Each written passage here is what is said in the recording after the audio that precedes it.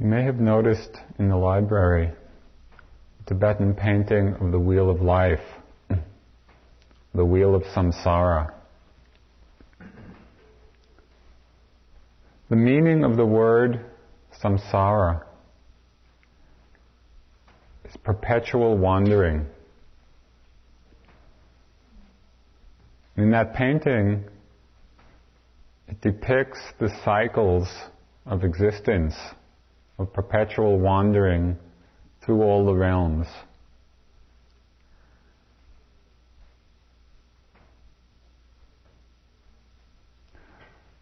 We keep looking for a sense of completion or fulfillment, security or happiness.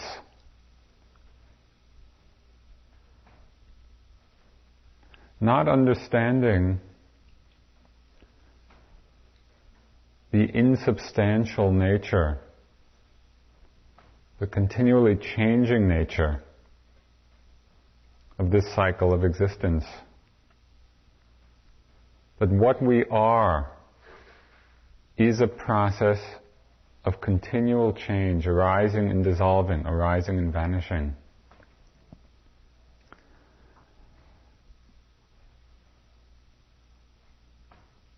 The human realm is said to be one of the happy realms of existence. This wheel of samsara, or this wheel of perpetual wandering, unfolds through different realms, some of great happiness, some of great suffering. And what's said to be of most consequence, or most of greatest importance in this cycle of samsara, is the phenomena of birth and decay and death, which characterizes all of the realms of existence, from the lowest to the highest. All are characterized by birth, decay, and death. And it's said that Buddhas arise in the world for the express purpose of penetrating or understanding the root causes of these phenomena. What is the cause? What are the conditions for this cycle of birth, decay, death, rebirth, decay, death? What is the root cause of the wandering through samsara? On the night of the Buddha's enlightenment, he penetrated into the law of conditioning, the law of causality, which described the process by which we stay entangled or enmeshed or driven through this cycle of rebirth. This is not a theoretical or abstract understanding or teaching. It has an immensely profound relevance, not only for the Buddha, but for ourselves. What keeps us wandering endlessly?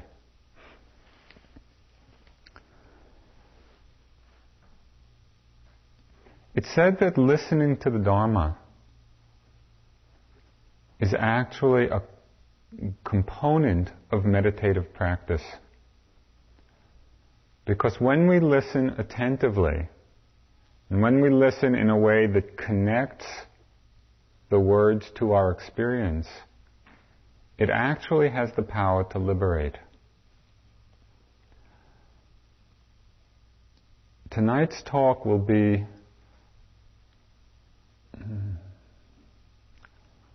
a good test of your ability or willingness to listen attentively. So I'd like to talk about this law of dependent origination, this law of causality, of conditioning. so we can understand the process by which we stay bound to this wheel of life, this wheel of samsara. The Buddha once admonished Ananda, who was his attendant, for exclaiming that this law of dependent origination, this profound and deep law, was plain and simple to understand.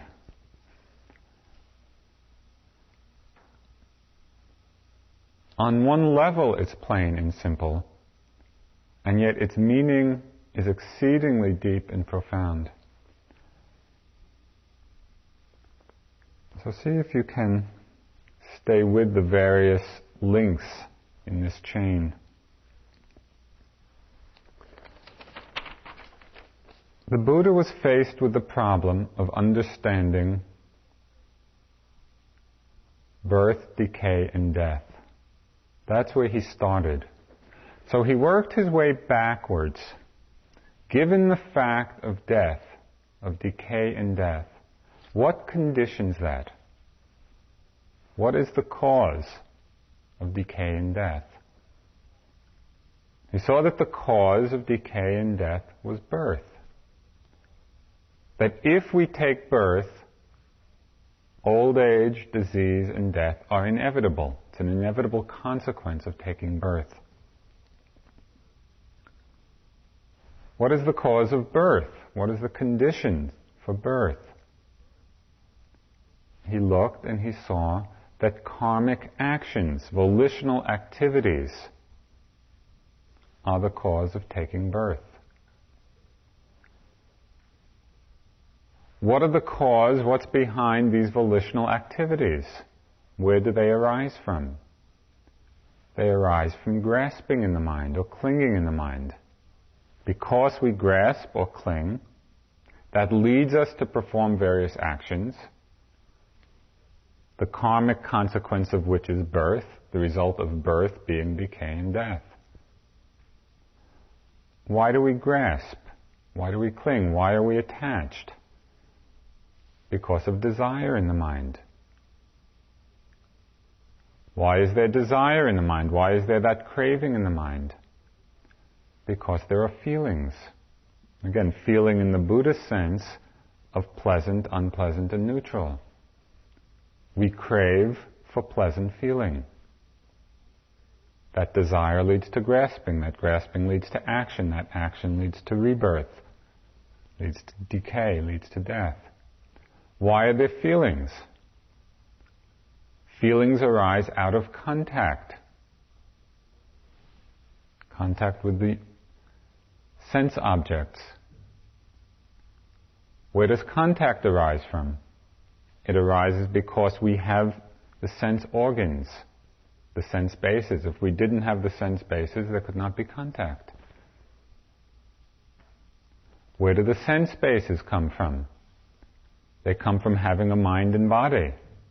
We didn't have a mind and body, there would be no sense bases, there would be no contact, there would be no feeling, there would be no desire, there would be no grasping, no karmic actions, no birth, no decay, no death. Why do we have a mind and body? Because of rebirth consciousness. Because we took birth. Mind and body, sense bases, contact, feeling, and so forth. What conditioned that rebirth consciousness? Volitional activities in the past life. Because we performed all kinds of actions. There was a karmic energy involved which led to rebirth. What conditioned those karmic actions? Ignorance. When he traced it all the way back from the present fact of death,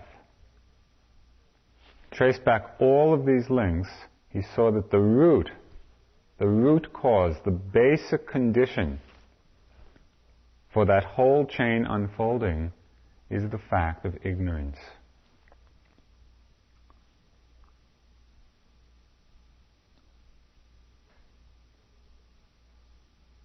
In case you missed all the links going backwards, what I'd like to do now is to go forwards, going through them one by one to see how the one leads into the other. And again, it's important to listen to this, to understand it not as an abstract theory, which may be interesting or not, depending on your inclination,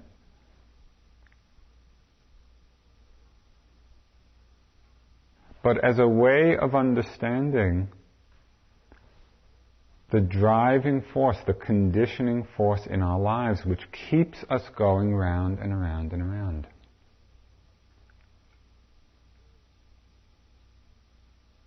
It really pertains very exactly and deeply to the question of bondage and the question of freedom. So what is ignorance? There are two kinds of ignorance. There's the ignorance of non-practice and the ignorance of delusion. Two aspects of this factor. The ignorance of non-practice means that when we are not mindful, and we are not practicing awareness, mindfulness, attentiveness, then we are unable to see or to understand that everything is in a process of continual change.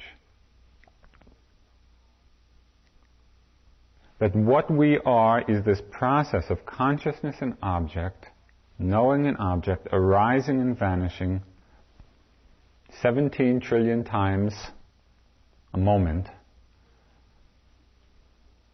Nothing substantial, not referring back to anybody. That what we are is this process of constant dissolution. When we're not mindful, we don't see that. And so ignorance then gives rise to the illusion of woman or man or person or being or body or arm or leg. It gives rise to concept, the concept of self.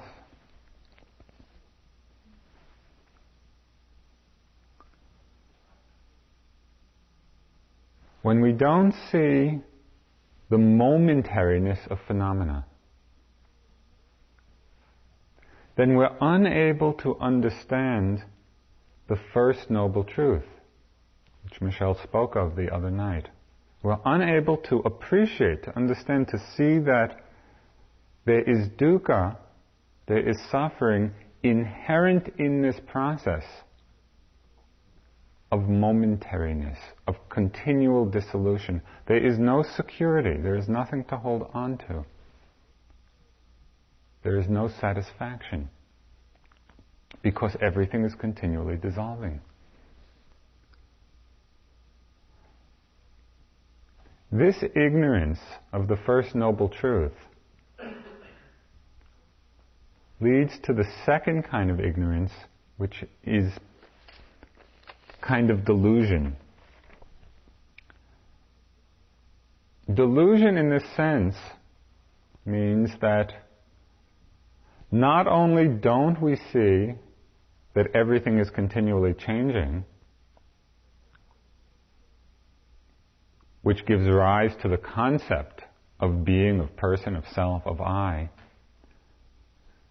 the delusion that arises is that we actually take what is suffering, take what is unsatisfactory to be desirable. We live in that delusion that what is actually insecure, unsatisfactory, suffering, we take to be good and valuable and desirable. Basic delusion. For example, generally we take what are called the 5 strands of sense pleasures to be good and desirable. Pleasant sights and sounds and smells and tastes and nice sensations in the body. We spend a tremendous amount of energy seeking our happiness in the acquiring or gaining or holding on to these five sense pleasures. We value them. We think that they're important. Because we don't see, we don't understand their deficiencies, their lack, their basic unsatisfactoriness.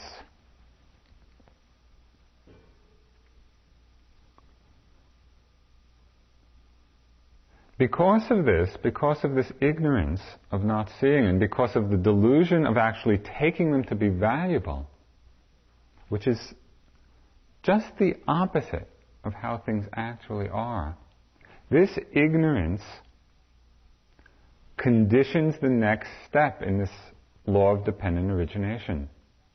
This ignorance then conditions activities of our body, of our speech, of our mind, in an effort to acquire different kinds of sense pleasure. We perform various actions. Sometimes the actions are wholesome, sometimes they're unwholesome. But it's our desire for happiness, in this case conditioned by ignorance, wrongly placed, that leads us to perform all the different kinds of volitional activities. And this is very important, and something we often are not aware of, that volition, every volitional action, contains the seed of rebirth. Volition is an extremely potent factor of mind. It's like an apple seed which contains potentially, it has the potential for creating an apple. The seed has the potential of the fruit within it. Volitional action has the potential for bearing the fruit of its particular karma. So because of our ignorance, because of taking what is undesirable to be desirable, what we value, we perform all of these actions, then these actions become the conditioning force for rebirth. Because they contain within themselves, they contain within that moment of volition the seed of future birth. Ignorance conditions actions, actions condition rebirth. Rebirth conditions mind and body. Because of that rebirth consciousness, there's the development of the mind and body from the moment of conception. And this mind and body develops and grows. Because of the mind and body, conditions the sense bases. That is the eye and the ear and the nose and the tongue and the body and the mind.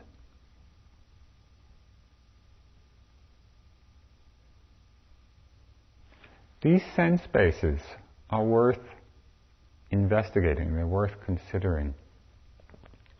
They're not simply apertures, they're not just holes in the body.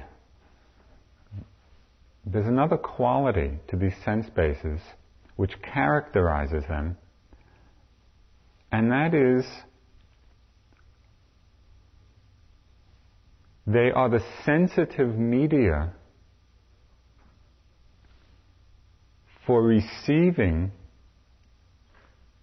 the appropriate class of objects, of sense objects.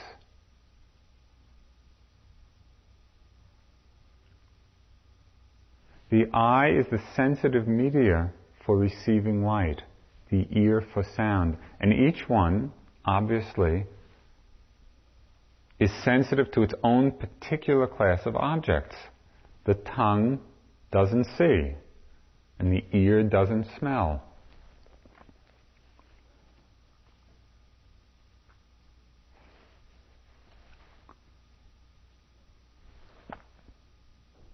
Because of rebirth consciousness, There's the mind and body. Because of the mind and body, these 6 sense bases arise. Because of the 6 sense bases, there is contact. Without them, without the eye and ear and nose and tongue and body and mind, there would be no contact possible. And contact means the stimulation of the sense base, which is a sensitivity. Contact is the stimulation of that sensitivity by a particular object.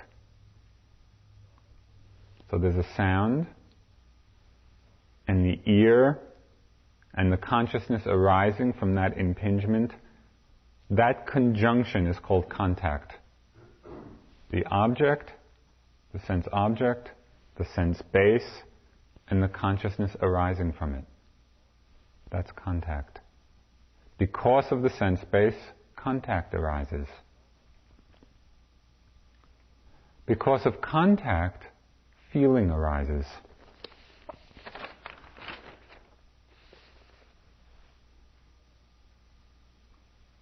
These feelings of pleasant, unpleasant, or neutral play a very critical role in this chain of dependent origination. Because up until this point,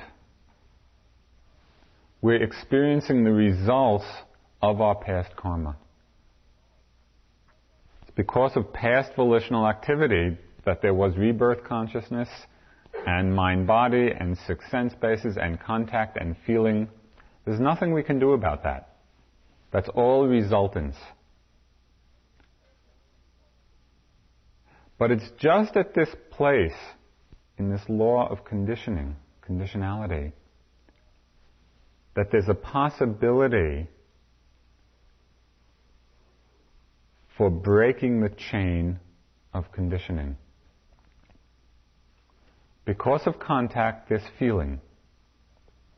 In every moment of contact, it's inevitable. A feeling will be associated with it. Every sight, every sound, every thought, every sensation, every taste, every smell, it's either pleasant or unpleasant or neutral. That feeling comes automatically. When we are not mindful, when we are not attentive and aware, then the feeling conditions desire, conditions craving.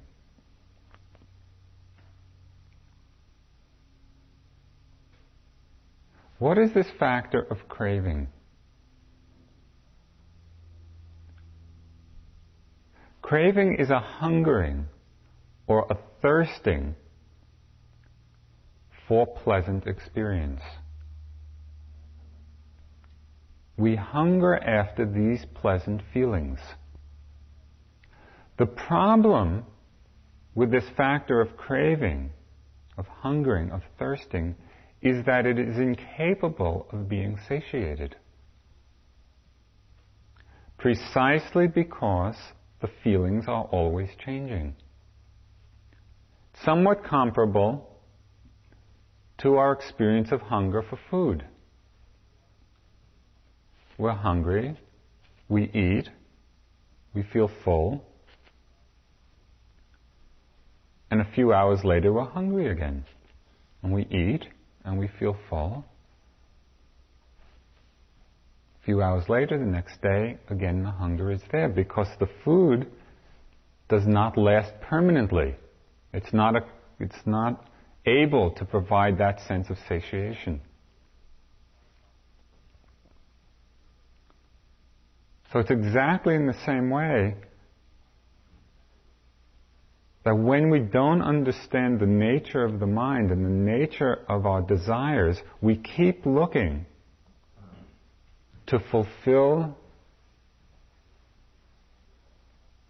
our craving for pleasant feelings with something that is incapable of bringing us to a place of completion. There is no end to it.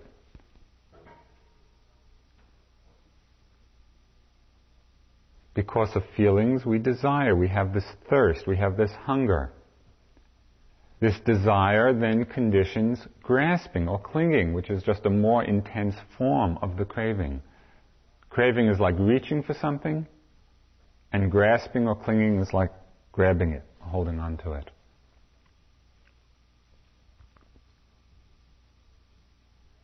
Because of this clinging or grasping or attachment, we perform all kinds of actions again in order to fulfill our wanting. Some of the actions are wholesome, some are unwholesome.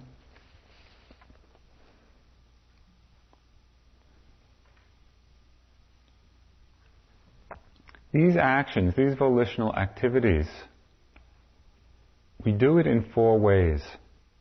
And again, it's important to understand it because this link of volition, volitional activity based this time on grasping, will be the cause of future birth. So we have to understand the ways in which this karma is created. It's created through our own actions.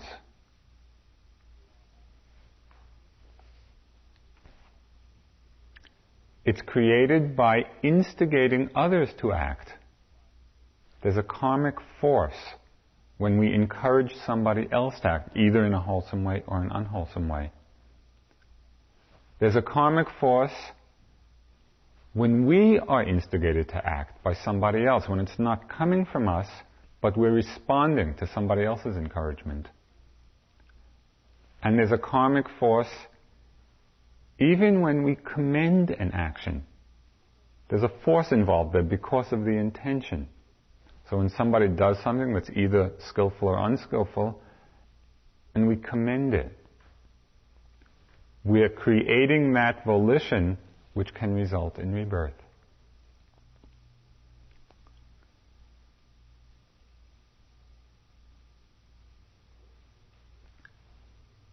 Because of feelings there's desire, because of desire there's grasping, because of grasping we perform all kinds of actions. Because of those volitions, in those actions, we create the seeds of rebirth. Because of rebirth, there's again decay and death. And so we go around in this cycle.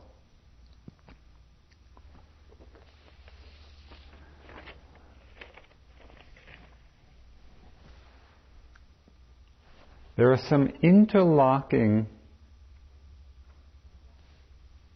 cycles in this law of dependent origination. When we understand the interlocking cycles, begin to see, the image of the Mobius strip, the strip of paper that's twisted and then pasted together, so it's a perpetual, no beginning and no end.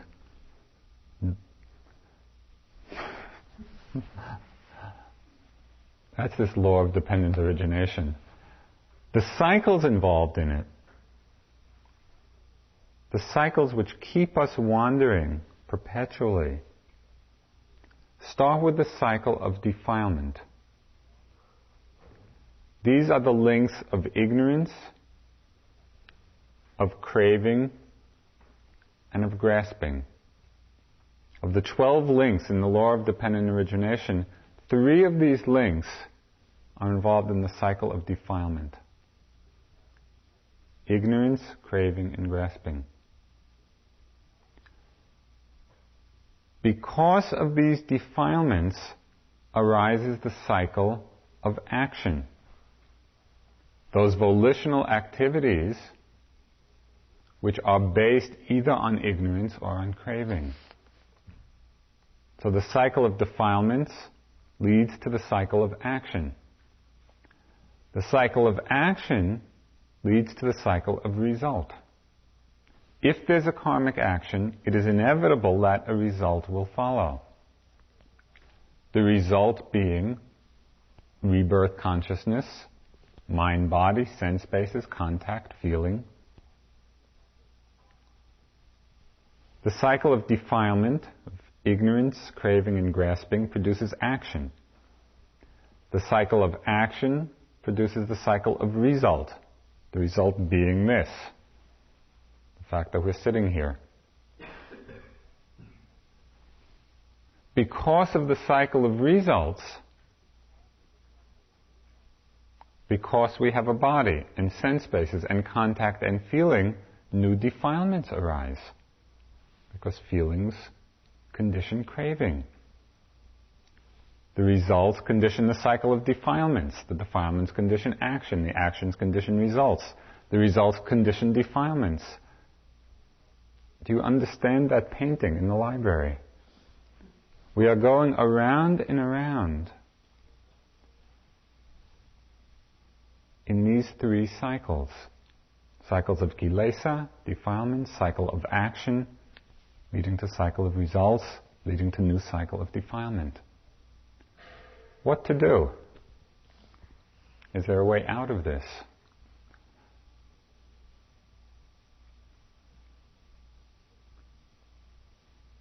The greatness of the Buddha's enlightenment was not only his able to see so clearly this chain of conditions, this chain of causality, which keeps us bound in these three cycles, he was also able to see how it's possible to free ourselves from it.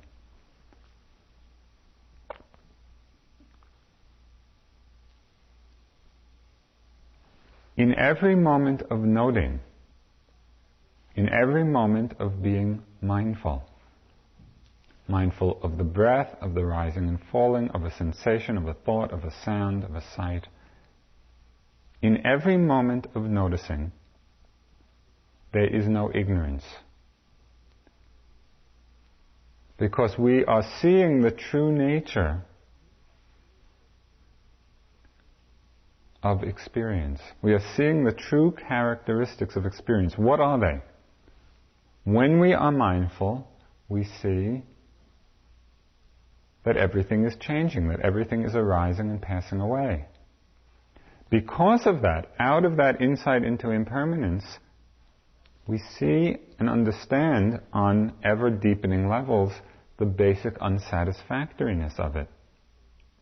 And again, this does not stay on a conceptual or an abstract level. Through our practice, through the mindfulness in each moment through which we eliminate ignorance, we begin to intuitively understand the impermanence, the unsatisfactory, the selflessness.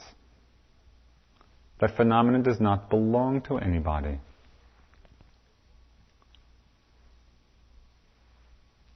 When this ignorance is not present, then we are not led to desire or grasp or become attached to this phenomena, the phenomena of the six objects. I'll give you an example of how this works. A couple of years ago, I bought a very beautiful little carpet, which is upstairs in my room now, for those of you who come for groups. Nice, I think it's a Pakistani or a Kashmiri carpet. Very beautiful, I thought.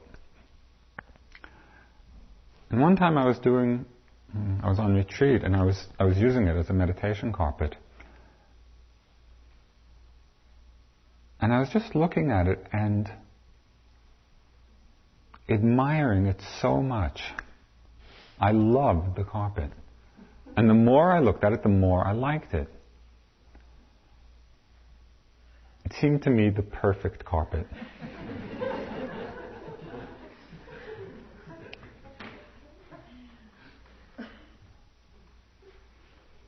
And one day, I was looking at this perfect carpet, which I was very attached to.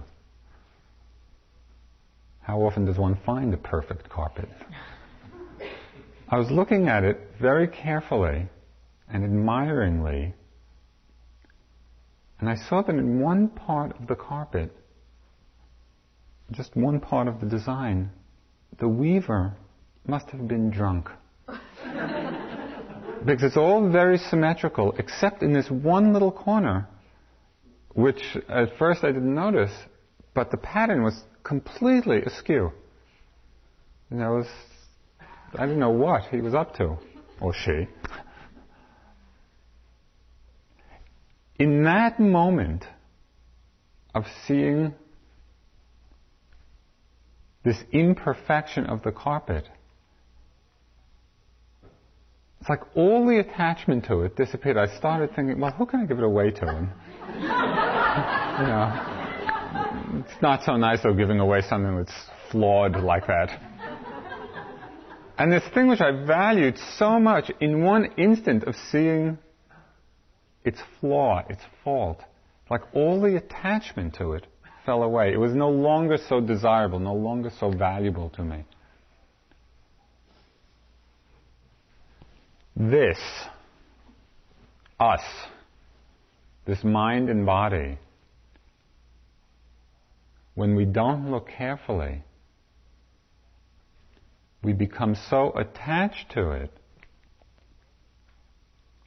because we don't understand the basic deficiency of the process, the false inherent in it.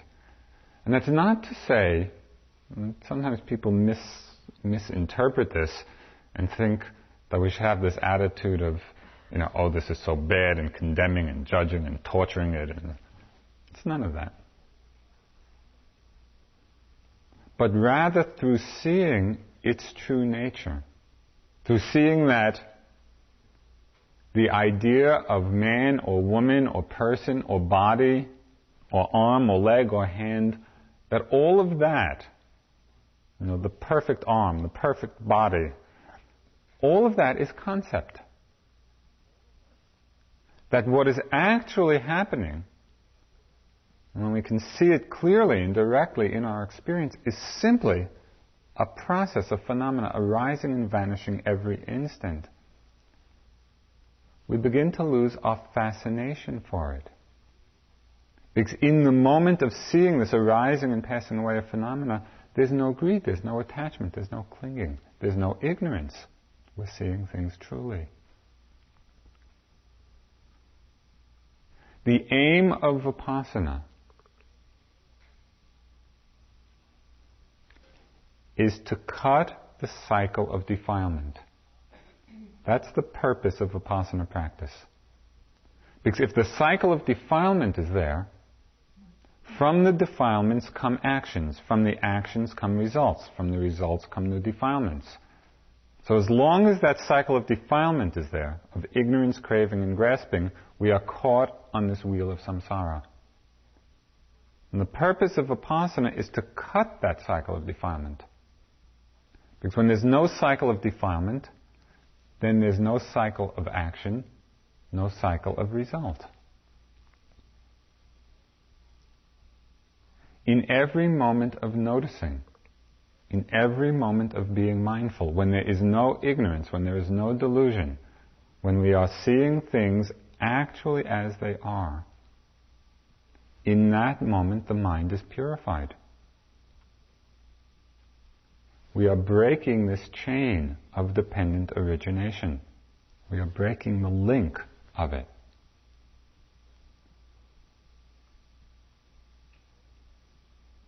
And so instead of contact, conditioning feeling, conditioning desire, contact conditions feeling, which we can't help. We have that as a result. Contact conditions feeling, conditions wisdom. If we can be mindful in each moment, aware of the object, aware of the feeling, is it pleasant, is it unpleasant, is it neutral, and we're aware of that, the awareness prevents the arising of desire. Without desire, there's no grasping. Without grasping, there's no karmic activity. There's no resultant rebirth.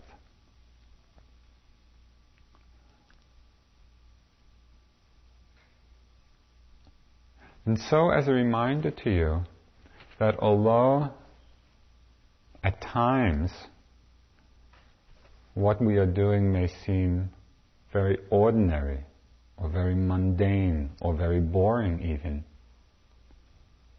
the power of each moment of mindfulness is enormous in its potential to cut this chain of causality.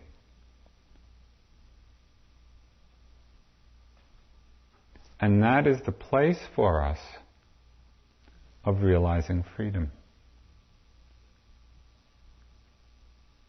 Freedom from samsara. Freedom from this cycle of perpetual wandering.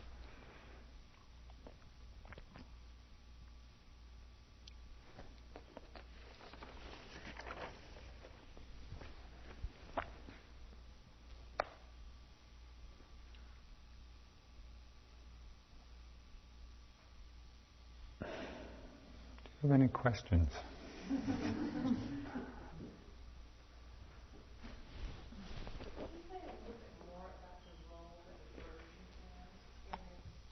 The role of aversion?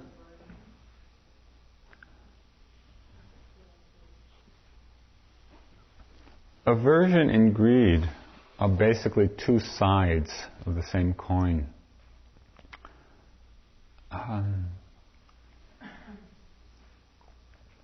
We have greed or desire for pleasant feelings when we're not mindful. We have aversion or anger or irritation or annoyance, all those forms of aversion, for unpleasant feeling. But in every moment of aversion, right, the other side of that aversion for what is unpleasant is greed for what is pleasant.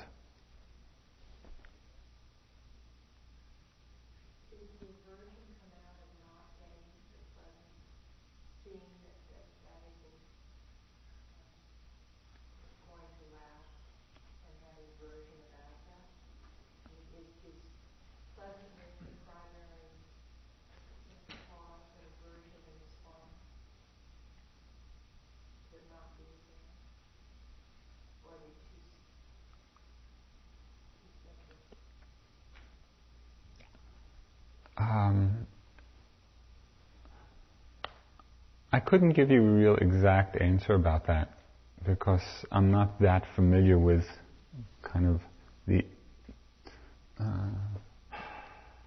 that level of Abhidhamma distinctions. But what comes to my mind is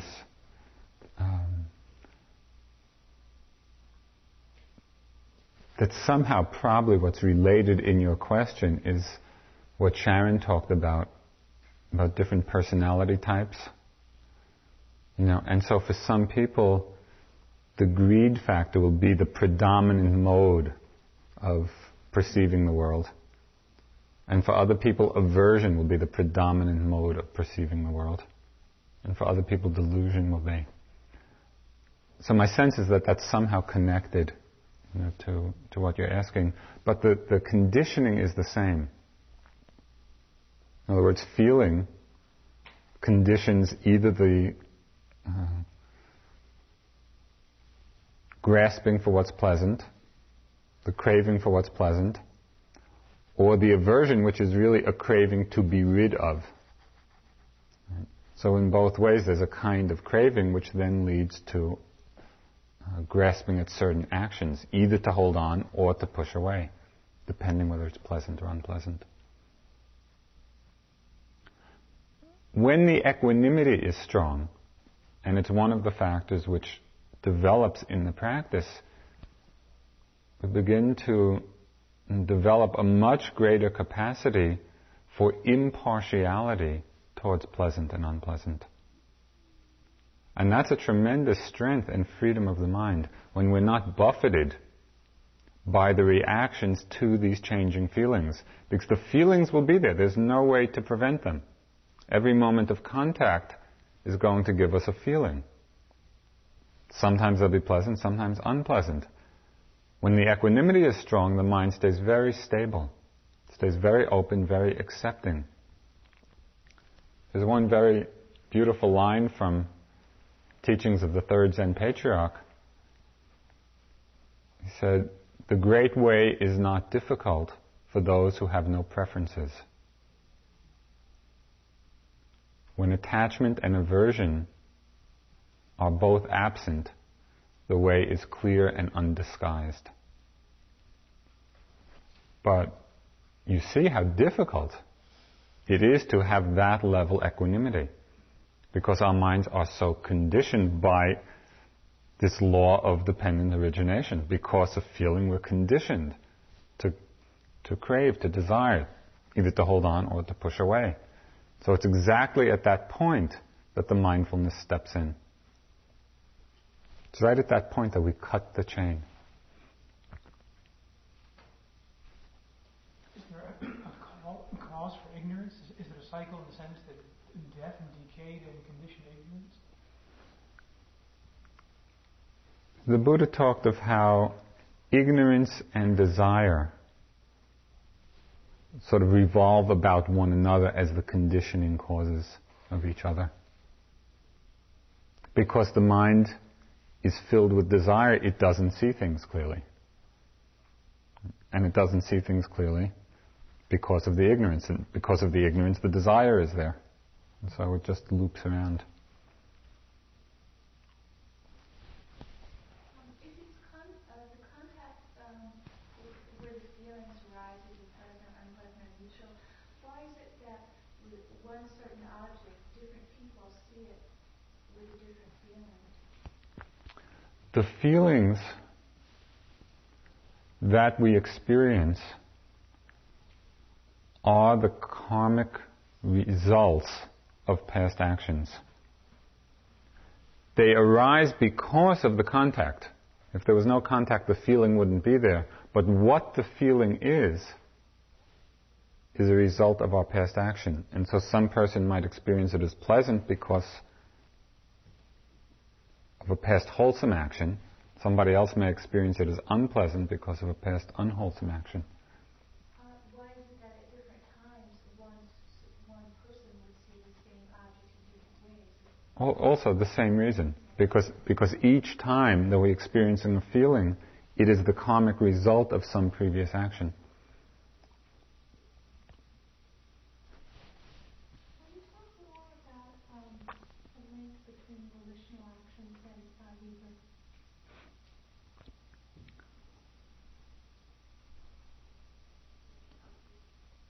I don't know if I can talk much more about it.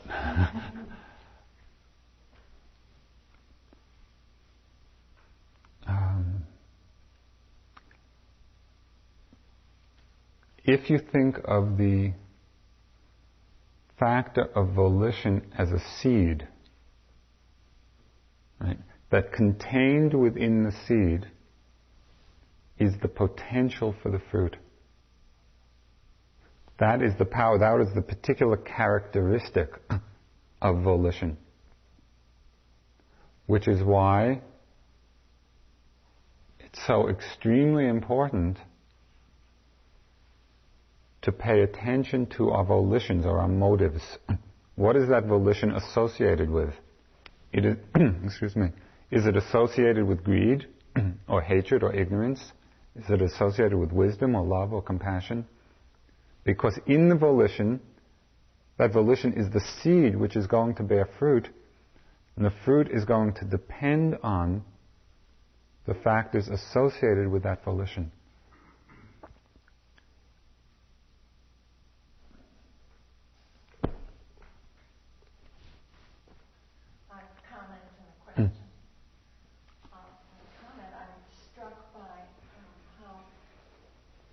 In this perspective,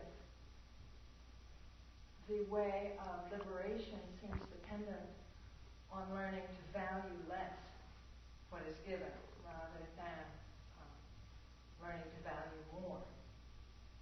To value, I would say, different things. It's learning to value sense pleasure less as a vehicle for happiness. It's learning to value more the qualities of dispassion, the qualities of compassion, the qualities of love, all those qualities of mind which free the mind rather than enslave the mind. And so that's the replacement of delusion by understanding. So that we value what is truly valuable rather than value what is not valuable. And we're talking about sati, about mindfulness. Mm-hmm. Would you say then that in mindfulness is one's perception is unconditioned? Unconditioned in the... It's important to clarify what we mean by that word, because in the Buddhist usage it has a very specific meaning which often is quite different than how we conventionally use the word. From the Buddhist perspective, mindfulness is conditioned. Everything of this mind-body is conditioned, and only Nibbana is the unconditioned. Right? The cessation of this mind-body process. And there is the understanding that in observing something mindfully, you see it as it really is. Yes. So in that sense, it's not colored by projections or previous karma. Right. In that sense of unconditioned. That's right. Yeah. Unconditioned by previous. Right. You're seeing it as it truly is. Yes. And seeing it free of concept, seeing it free of wrong view. So, for example, there's the old familiar pain in the knee, and you're watching it. When we're not mindful, we create a whole viewpoint, a whole incorrect viewpoint of my knee hurts and I don't like it. Right? So there's the wrong view, or the concept that there's a knee and a leg, and that it belongs to me. And based on that, there's aversion. There's the reaction of aversion in the mind. All of that is very different, and I know that you've experienced, at times, the difference between that and experiencing it as a moment of burning, of tightness, of pulling, where all there is the sensation and the knowing of it. There's no leg, there's no body, there's no self, there's no aversion. There is just seeing it as it actually is. And what we want to do in our practice is to come to that level of understanding moment after moment. And you see how radically different it is from how the world usually perceives things. Which is why we have all, for so long, endlessly, been traveling, wandering through this samsara. Because we don't see, there's a basic ignorance in our way of understanding, which gives rise to all of those links. And that's why the practice, as I say, is, although at times, we go through tremendous boredom and restlessness and disgust and impatience and all of that, there is this amazingly profound transformation taking place in every moment of mindfulness, because we're seeing truly at that time.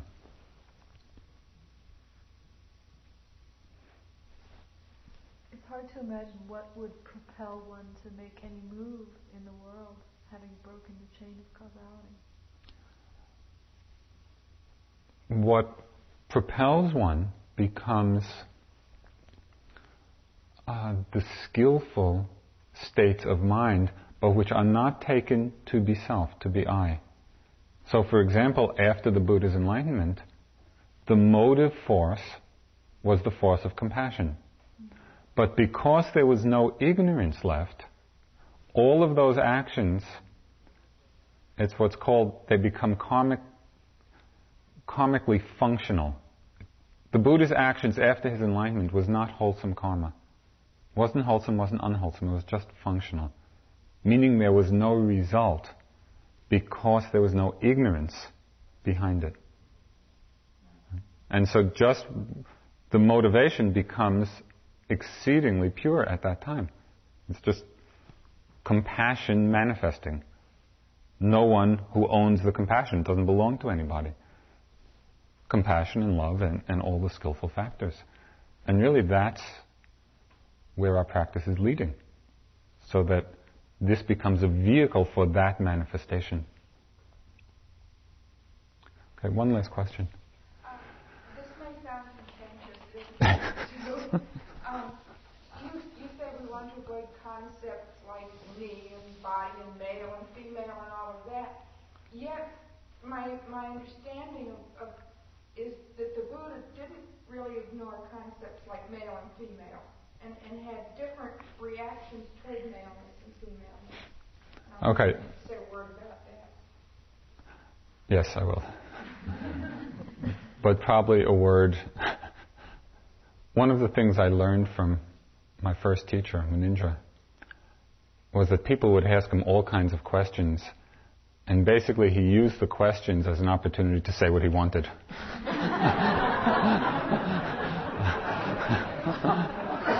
Which is what I'm going to do now.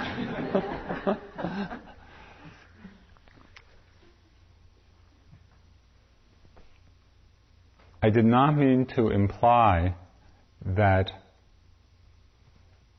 it's desirable or even possible to eliminate concepts from our lives. It's not. I mean, in order to function on this plane of existence, concepts are absolutely essential. And so it's not to invalidate or undervalue the role of concepts. Rather, it's to discriminate between the concept and the actual experience, so that we're not deluded into taking the one for the other. We use concepts understanding that they're concepts. If we understand the underlying reality, then we're not deluded into becoming attached, into craving, into clinging.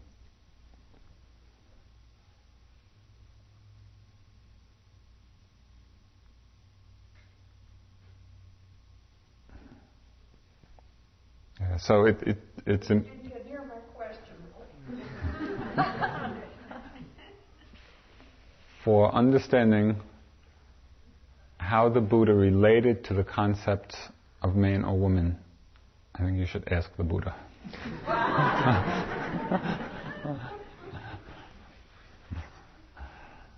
Thank you.